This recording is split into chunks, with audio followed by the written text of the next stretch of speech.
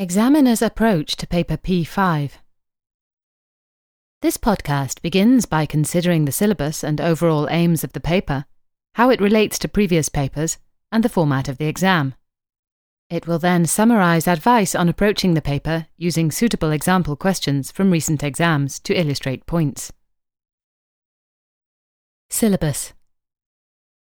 There are 6 capabilities, and most will feature to some extent in every diet. 1. Use strategic planning and control models to plan and monitor organisational performance. These models emphasise the need to take a holistic view of the factors affecting the business and to consider them when giving strategic advice on performance. Good candidates at Paper P5 often distinguish themselves by being able to synthesise disparate, detailed points into an overall strategic approach for an organisation. 2. Assess and identify relevant macroeconomic, fiscal, and market factors, and key external influences on organisational performance. This signifies an additional area of importance compared to the lower levels, where the focus was more on the internal factors associated with traditional management accounting. It emphasises the need to consider the information needs of the strategic level of management rather than merely the operational and tactical levels. 3. Identify and evaluate the design features of effective performance management information and monitoring systems. Candidates will not be required to have detailed technical knowledge of hardware and software, but are expected to be conversant with the broad hardware and software trends and issues and how these interact with the provision of performance information throughout the organisation. It is the effect of these technologies on the performance management decision-making processes that is most significant. 4. Apply appropriate strategic performance measurement techniques in evaluating and improving organisational performance. This capability requires the application of the techniques of Paper P5 and its assumed knowledge in specific scenarios. 5. Advise clients and senior management on strategic business performance evaluation and on recognising vulnerability to corporate failure. This capability takes the performance measurement information and seeks to turn it into commercially valuable advice for strategic decision makers, both to improve performance and to improve performance management systems. 6. Identify and assess the impact of current developments in management accounting and performance management on measuring, evaluating, and improving organisational performance. The final capability reflects the requirement that at the professional level, candidates are expected to show the ability to gather new knowledge from the general technical press, and so the articles in Student Accountant will be sources of topics for exam. These articles will also be the principal route by which the students will have new techniques and trends communicated outside of the slower cycle of revisions to the syllabus. Candidates should note that unlike in the compliance topics, such as financial reporting and tax, changes are not regularly made to the syllabus areas, so that older articles may well be as relevant to the upcoming exam as the most recent ones. Any additional reading beyond the ACCA-approved texts and Student Accountant articles should be viewed as advisory and not required. However, candidates are advised to broaden their general business knowledge by the regular reading of good-quality business newspapers and magazines. This will provide additional background and examples of the techniques and issues of performance management. The syllabus comes with a study guide of more detailed guidance about the specific topics to be examined. The syllabus has not changed significantly over the past few years. Except for a few additions and deletions, many of the changes have been attempts to make explicit certain tools and techniques that are applicable at Paper P5. Therefore, most past exam questions will be relevant to the current paper. Links to other papers. Performance management systems are the systems in an organisation by which the performance of an organisation is measured, controlled, and improved. The thrust of the paper will move towards the strategic level of considering different performance measurement techniques and management systems. Paper P5 builds on knowledge gained at other levels. For example, Paper P3 and especially from Paper F5. Paper F5 tests the candidate's ability in application and analysis of core management accounting techniques. Paper P5 develops key aspects introduced at the Paper F5 level, with a greater focus on the synthesis and evaluation of the key topics and techniques. It will also introduce more specialized techniques and current issues in performance management. Therefore, candidates should not expect to be retested in a Paper F5 style on topics, but need to be aware that all of Paper F5 knowledge is assumed to be known and will now be used in a more critical capacity. Exam format. The paper is a 3-hour test with 15 minutes of reading time at the beginning. There are 2 sections. Section A, a single compulsory question. There is only one question in Section A, worth 50 marks. The purpose of this is to allow a detailed scenario to be given, so that candidates can have the information and time to develop deeper answers to the question requirements. The Section A question ranges across various parts of the syllabus. Section B, a choice of 2 from 3 questions.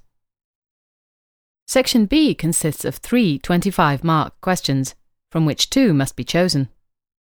The Section B questions focus on specific issues in the Paper P5 syllabus, though not necessarily exclusively on only one topic. Professional marks are a regular feature of the Section A questions, 4 marks in every paper, and it should be possible for a well-prepared student to score most of these easily. Efficient preparation involves the identification of appropriate formats and structures to use in answering questions, and practicing writing answers in order to improve clarity. Approaching the Paper P5 exam. The best approach to the exam can be summarised as 1. Cover the whole syllabus. 2. Be prepared to apply all of this knowledge to a business scenario. 3. Read and answer the question asked. 4. Add value to the organisation that is being advised. 1. Cover the whole syllabus. Remember that broadly, the exam tests the capabilities that are required of a candidate, listed previously in this podcast. The paper aims to address issues at both the strategic and operational levels, and often requires a candidate to understand the connections between these levels. For example, the question of how strategic objectives flow through critical success factors to performance indicators, as in question 1 of the December 2010 paper, or applying the performance pyramid in order to suggest additional KPIs, strategic level, and a set of operational performance measures, as in question 2 of December 2011 paper. Another example of the type of question that arises is, how does the choice of operational performance measures impact on the strategic performance of the organisation? A phrase that rings true in many situations is Drucker's dictum, "What gets measured gets done." This phrase succinctly points to the impact that the choice of performance metrics have on the management activity of the firm. For an example, see question 1 of the June 2012 paper. Now these points should illustrate why it is a misapprehension that the paper is predominantly about performance measurement. It is a performance management paper. This error often manifests in a candidate's over-concentration on detailed elements of Section D, Strategic Performance Measurement, of the syllabus. As indicated previously, it is important to remember that the ideas contained in the various metrics need to be coherently applied to meet the strategic needs of an organisation, and this is where other sections of the syllabus will connect to a question. For example, the choice of performance measures needs to fit with the planning and control structures, Section A, or whether chosen measures relate to external drivers of performance, Section B. Finally, in thinking about syllabus issues, remember that Paper P5 builds on Paper F5 knowledge, applying it in more complex scenarios. So you should ensure that this Paper F5 knowledge is available in the exam. Apply your knowledge to the question scenario. The paper tests a candidate's ability to assess different approaches to performance management from a variety of perspectives. This will entail the candidate knowing what the approaches are, and more importantly, being able to compare one with another in the context of a scenario. For example, profit and value approaches, financial and non-financial perspectives, short-term and long-term issues. A good candidate will be able to tailor the approaches suitable to the organization described in the scenario and justify this advice using the evidence given in the scenario. The scenario describes the organization, its objectives, and its business environment. A good candidate will show how they have taken in this information and then applied it to the performance management of that organization. For example, when assessing different performance management approaches, a useful question to ask is, does this meet the objectives or needs of the organization? So obviously the candidate must have identified these from the scenario. Candidates must make sure that they can 1. Assess the current situation of the organization, for example, its existing performance management systems, and then 2. Consider how to apply a new approach to performance management, for example, value-based or based on one of the many models mentioned in the syllabus, such as the performance prism or the building block model, and 3. Assess whether this new approach will be an improvement, for example, by helping to meet the corporate objectives. Lists of rote-learned advantages and disadvantages for different approaches will not produce a complete answer, as a candidate will be expected to tailor this knowledge to the situation given in the question. Also, simply writing the appropriate jargon words or phrases associated with a model or method will not score heavily. It is essential that candidates demonstrate that they know how to apply these appropriately to the scenario. So, for example, question 2 of December 2010 asked for an evaluation of 2 costing systems within a laptop manufacturer. A good answer considered the advantages and disadvantages of the absorption costing and activity-based costing in a dynamic, competitive, bespoke manufacturing environment. Answer the question asked. The question requirement usually gets a great deal of attention from the examiner, who first writes it, and the team of reviewers who perform the more than 5 layers of review before the exam is finalized.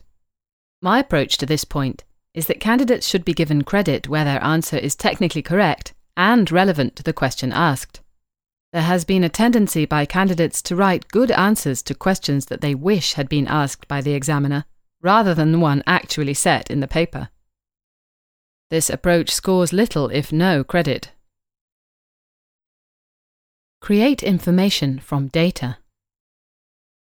As the business environment has been profoundly affected by the increased use of technology, there is less need at a strategic level to manually perform calculations. This is already tested heavily in earlier papers. Therefore, there has been a reduction in the volume of computational work required for this paper compared to the lower levels.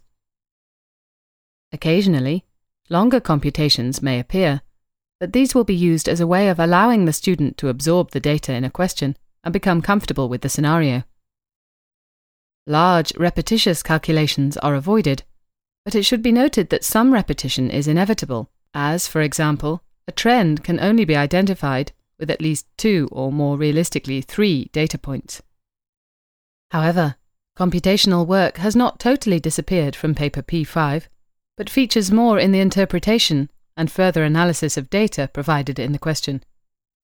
Candidates have to demonstrate their ability to add value to their advice by taking information already produced and identifying the important features. At the professional level, comments should be helpfully quantified where possible, and the commercial implications discussed. Candidates should be constantly on the lookout for ways to make their numbers more understandable, for example, by comparing them to increased activity of the business or to competitor performance. A valuable management accountant will create information from the detailed data given in a question. It is often best to begin by considering the big picture, what is the overall objective. Next, break down the data into smaller but meaningful and manageable chunks. Finally, discuss the individual lines of the data table, and even then a candidate should focus on the data that explains the overall picture of changes. A good example of this was question 4, part B of the December 2010 paper. 1.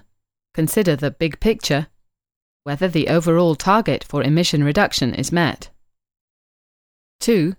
Break down the data into smaller but meaningful and manageable chunks: road, rail and air transport. 3. Discuss the individual lines of the data table, focusing on the data that explains the overall picture of emission changes. The switch from petrol to diesel-powered motor vehicles is complete in commercial vehicles and has led to large reductions in emissions. But such a change may be more difficult in company cars, as employees may resist such a change. It is important to realise that at the paper P5 level, it is not enough to throw down all the ratios and measures that can be imagined. In doing this, the candidate is probably going to overload the report reader with unnecessary data. It is essential that candidates try to be selective in their choice of what to calculate. This is an important testing area in the exam, as it shows that the candidate has appreciated the strategic goals or key drivers of performance and can focus on them. Further examples of applying this skill are in question 2 of December 2011 and questions 2 and 4 of June 2012. Note specifically that in handling data-heavy questions, the level required for paper P5 is for answers to go beyond repeating, in sentence form, the data given in, say, a table in that question. In question 4 of December 2010, for example, many candidates wasted their time by limiting their comments to only writing out statements such as, "Commercial fleet diesel use has fallen from 105.4 to 70.1, or even, "Commercial fleet diesel use has gone down." Firstly, this is stating the obvious to anyone who read the table, but also, importantly, this was far too detailed for most reporting purposes in this scenario. Candidates will be expected to analyse, not merely calculate, numerical data given from a scenario. Overall, a candidate would be advised to ask him or herself if the answer they have produced would help the organisation to answer the question requirement. Remember, try to add value with your answers by way of comments relevant to the issue at hand.